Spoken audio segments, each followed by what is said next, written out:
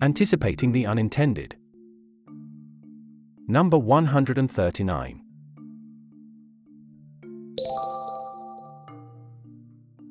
Not policy. WTF, retrospective admission of a mistake. This section looks at egregious public policies. Policies that make you go WTF, did that really happen? On Thursday, the Finance Minister tabled the Taxation Laws Amendment, Bill 2021, which sought to scrap the tax claims raised on the back of an amendment to the Income Tax Act brought about by the UPA2 government in May 2012.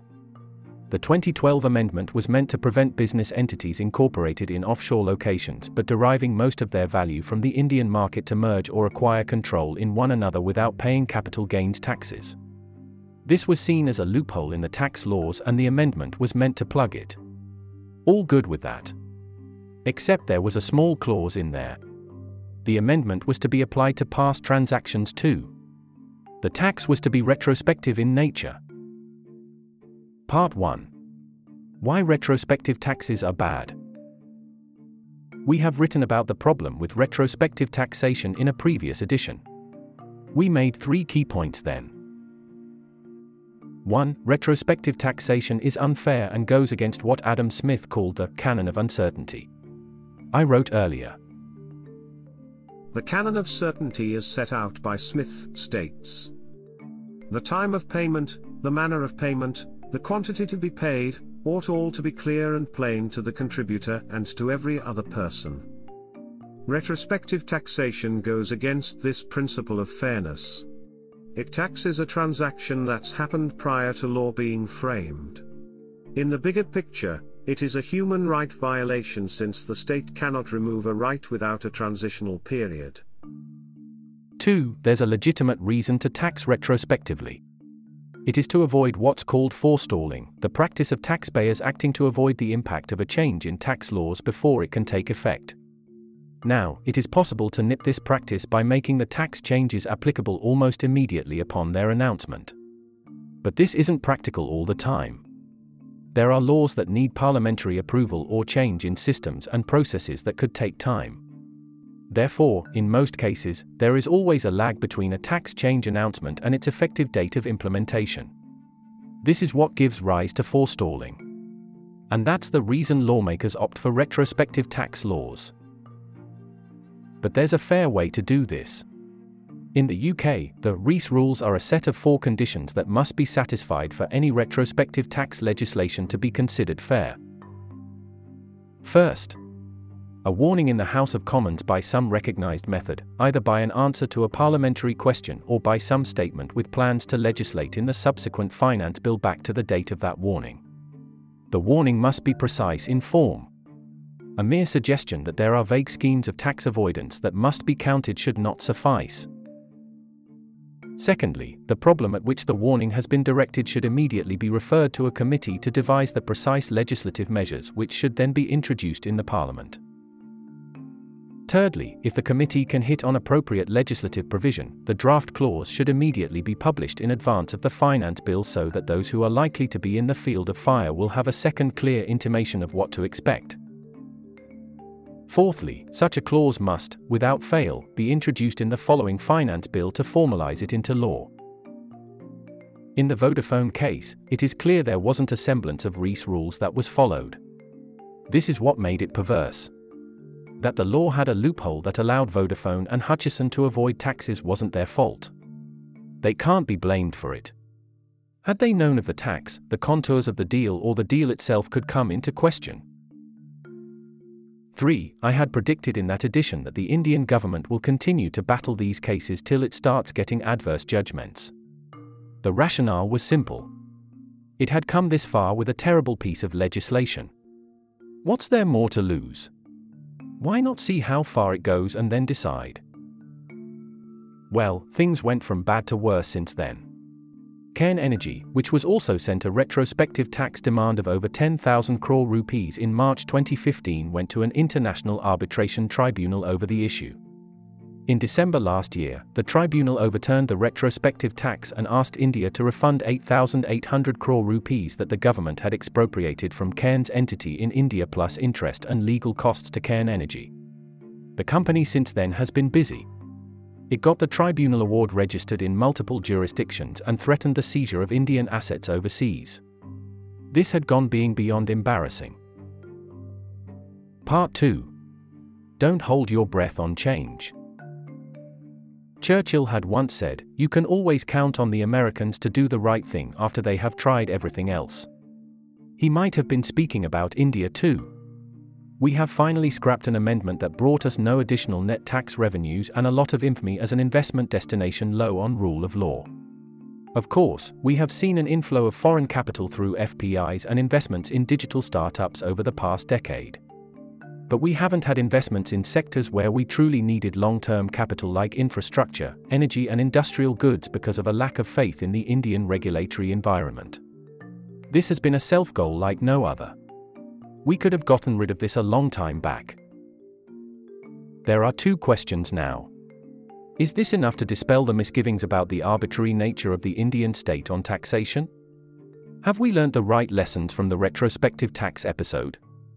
I'm not sanguine about either for a few reasons. Firstly, the political class in India loves painting the MNC as the enemy of India. We are forever paranoid about another East India company colonizing us. The reactions from the opposition parties to this amendment has been predictable. We have ceded our sovereign rights to tax retrospectively apparently. This shouldn't come as a surprise to the government. They have been using the sovereign rights and digital colonialism arguments for the past few months on the big tech companies. The shoe is on the other foot now. So, this is not any philosophical change of course for India. It is a mere face-saving retreat. Secondly, our growth that has stalled since demonetization has a direct bearing on the revenues of the state. Since the expenditure continues to grow and we aren't too keen on widening the deficit or monetizing it, the state will continue to find innovative ways to raise revenues. The pandemic has only queered the pitch further. This almost always means more arbitrary tax demands to raise revenues. There are already early signs of this with various states and the union sending GST notices and raking up ancient cases with companies across the board. Both Indian and global capital have learned to live with this and have calibrated their exposure to India based on this risk. The scrapping of retrospective taxation alone will not move the needle for them. We will continue to hear paeans from global industry leaders about our markets, enterprising spirit and our reform-oriented government. But words are cheap. Lastly, as they often say, in India the legal process is the punishment itself. The Vodafone-Hutchison deal was done in 2007. The tax dispute started soon after and after the SE ruled in favor of Vodafone, the retrospective tax amendment was passed in the Lok Sabha in 2012. The Cairn Energy deal was done in 2006. It has taken 15 years to achieve some kind of closure after years of litigations and appeals in India and across global tribunals. Cairn has since sold its interests in India and left it for good. Vodafone Idea now, is on the edge in India with debts of over 2 lakh crore rupees and multiple demands of revenue share from the DOT under litigation. With neither of the promoters interested in supporting it with further capital, it is quite likely it will go under, making the Indian telecom market a duopoly. So, while the government has done well to bite the bullet and scrap the retrospective tax amendment, I'm not holding my breath on a change in our approach to taxation. The state is all-powerful and capricious. So long as that remains true, we will see this kind of saga play over and over again.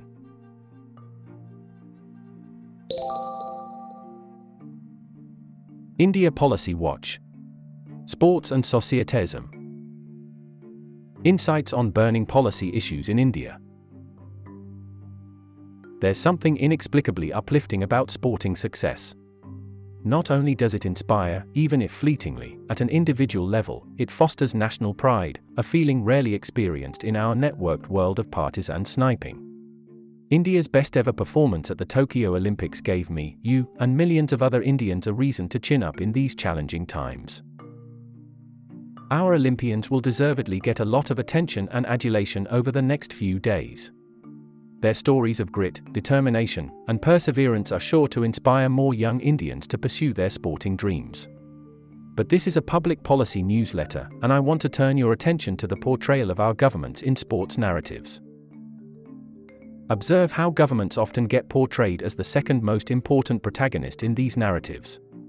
The most common narrative arc is one of apathy. The government provided no facilities, the sportsperson doggedly persevered and eventually won, not because of the government but despite it. A second, less common narrative arc, by contrast, highlights the positive role that governments can play in nurturing sportspersons. In the Tokyo Olympics, Odisha government's contribution to both the hockey teams is a case in point. Link available on screen. The two seemingly divergent narrative arcs are actually deriving a similar conclusion: governments should pay more attention to sports. The more that our governments invest in sports, the more Olympic medals India will win. While there is a lot of truth about both these narrative arcs, it is this conclusion that needs deeper thought. There's no doubt that India, its lakhs of villages and thousands of urban centers, need far better sporting hardware and software. But to depend on governments for producing world-class athletes because that's how it is done in the more prosperous countries would be to fall into the isomorphic mimicry trap. Link available on screen. I say this because a low-income, democratic setting must impose certain constraints on governments, and for good reasons. A low-income setting implies that the government would have low enforcement, monetary, and intellectual capacities. Hence, it would be in our collective interest to have governments do fewer things and do them well. Moreover, unlike authoritarian regimes which can sponsor projects of national pride at the cost of other expenditure items, democratic governments are elected to prioritize areas that benefit a majority of the electorate. Taken together, governments, regardless of their intentions, will not, and probably should not, prioritize sporting excellence. And that's perfectly okay. Since governments cannot be at the forefront in this area, we need to unleash the power of the two agents of change, markets and society. In a previous essay on societism, I had written that institutionally, there are three major actors in any sovereign community: the market, the state, and the society. They are complementary, each of them is better at some tasks and is worse at others. For example, the state is very adept at employing force, but efficient usage of resources is not its forte. A market is efficient, but is oblivious to inequality. And a society has several self-correcting mechanisms, but is susceptible to majoritarianism.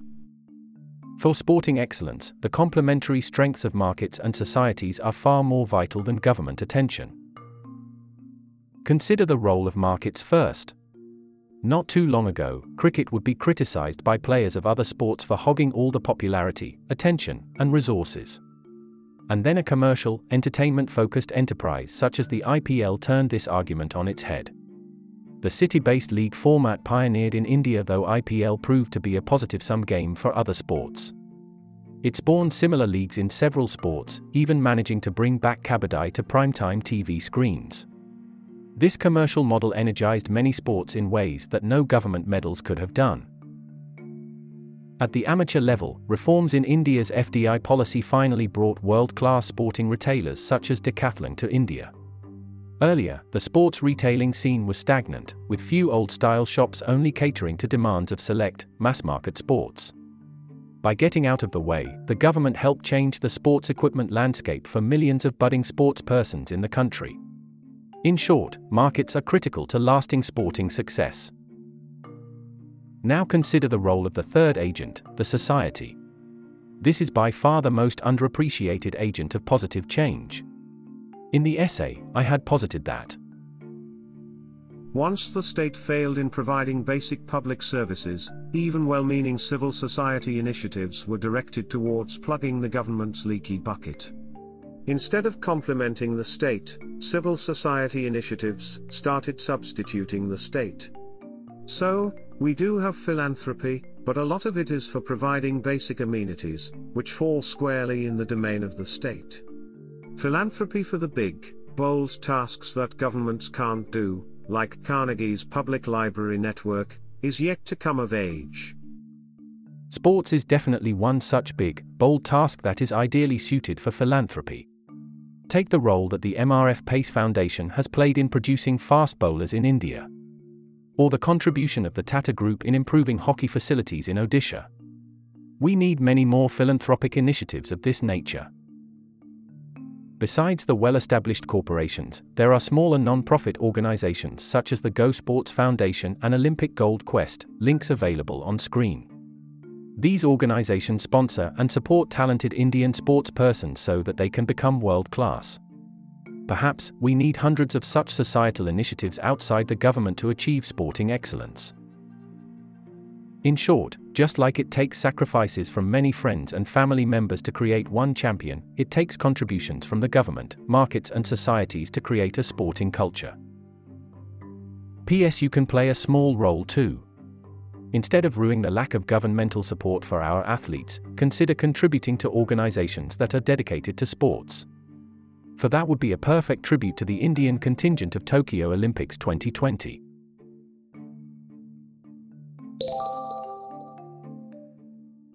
Homework. Reading and listening recommendations on public policy matters. Links available on screen. First. Article. Shankar Sharma in the Business Standard writes, institutional arrogance in taxation has cost India dearly in terms of its image as a business-friendly, rule-driven country. Second. Article. A lovely profile of the MRF Foundation in the Cricket Monthly.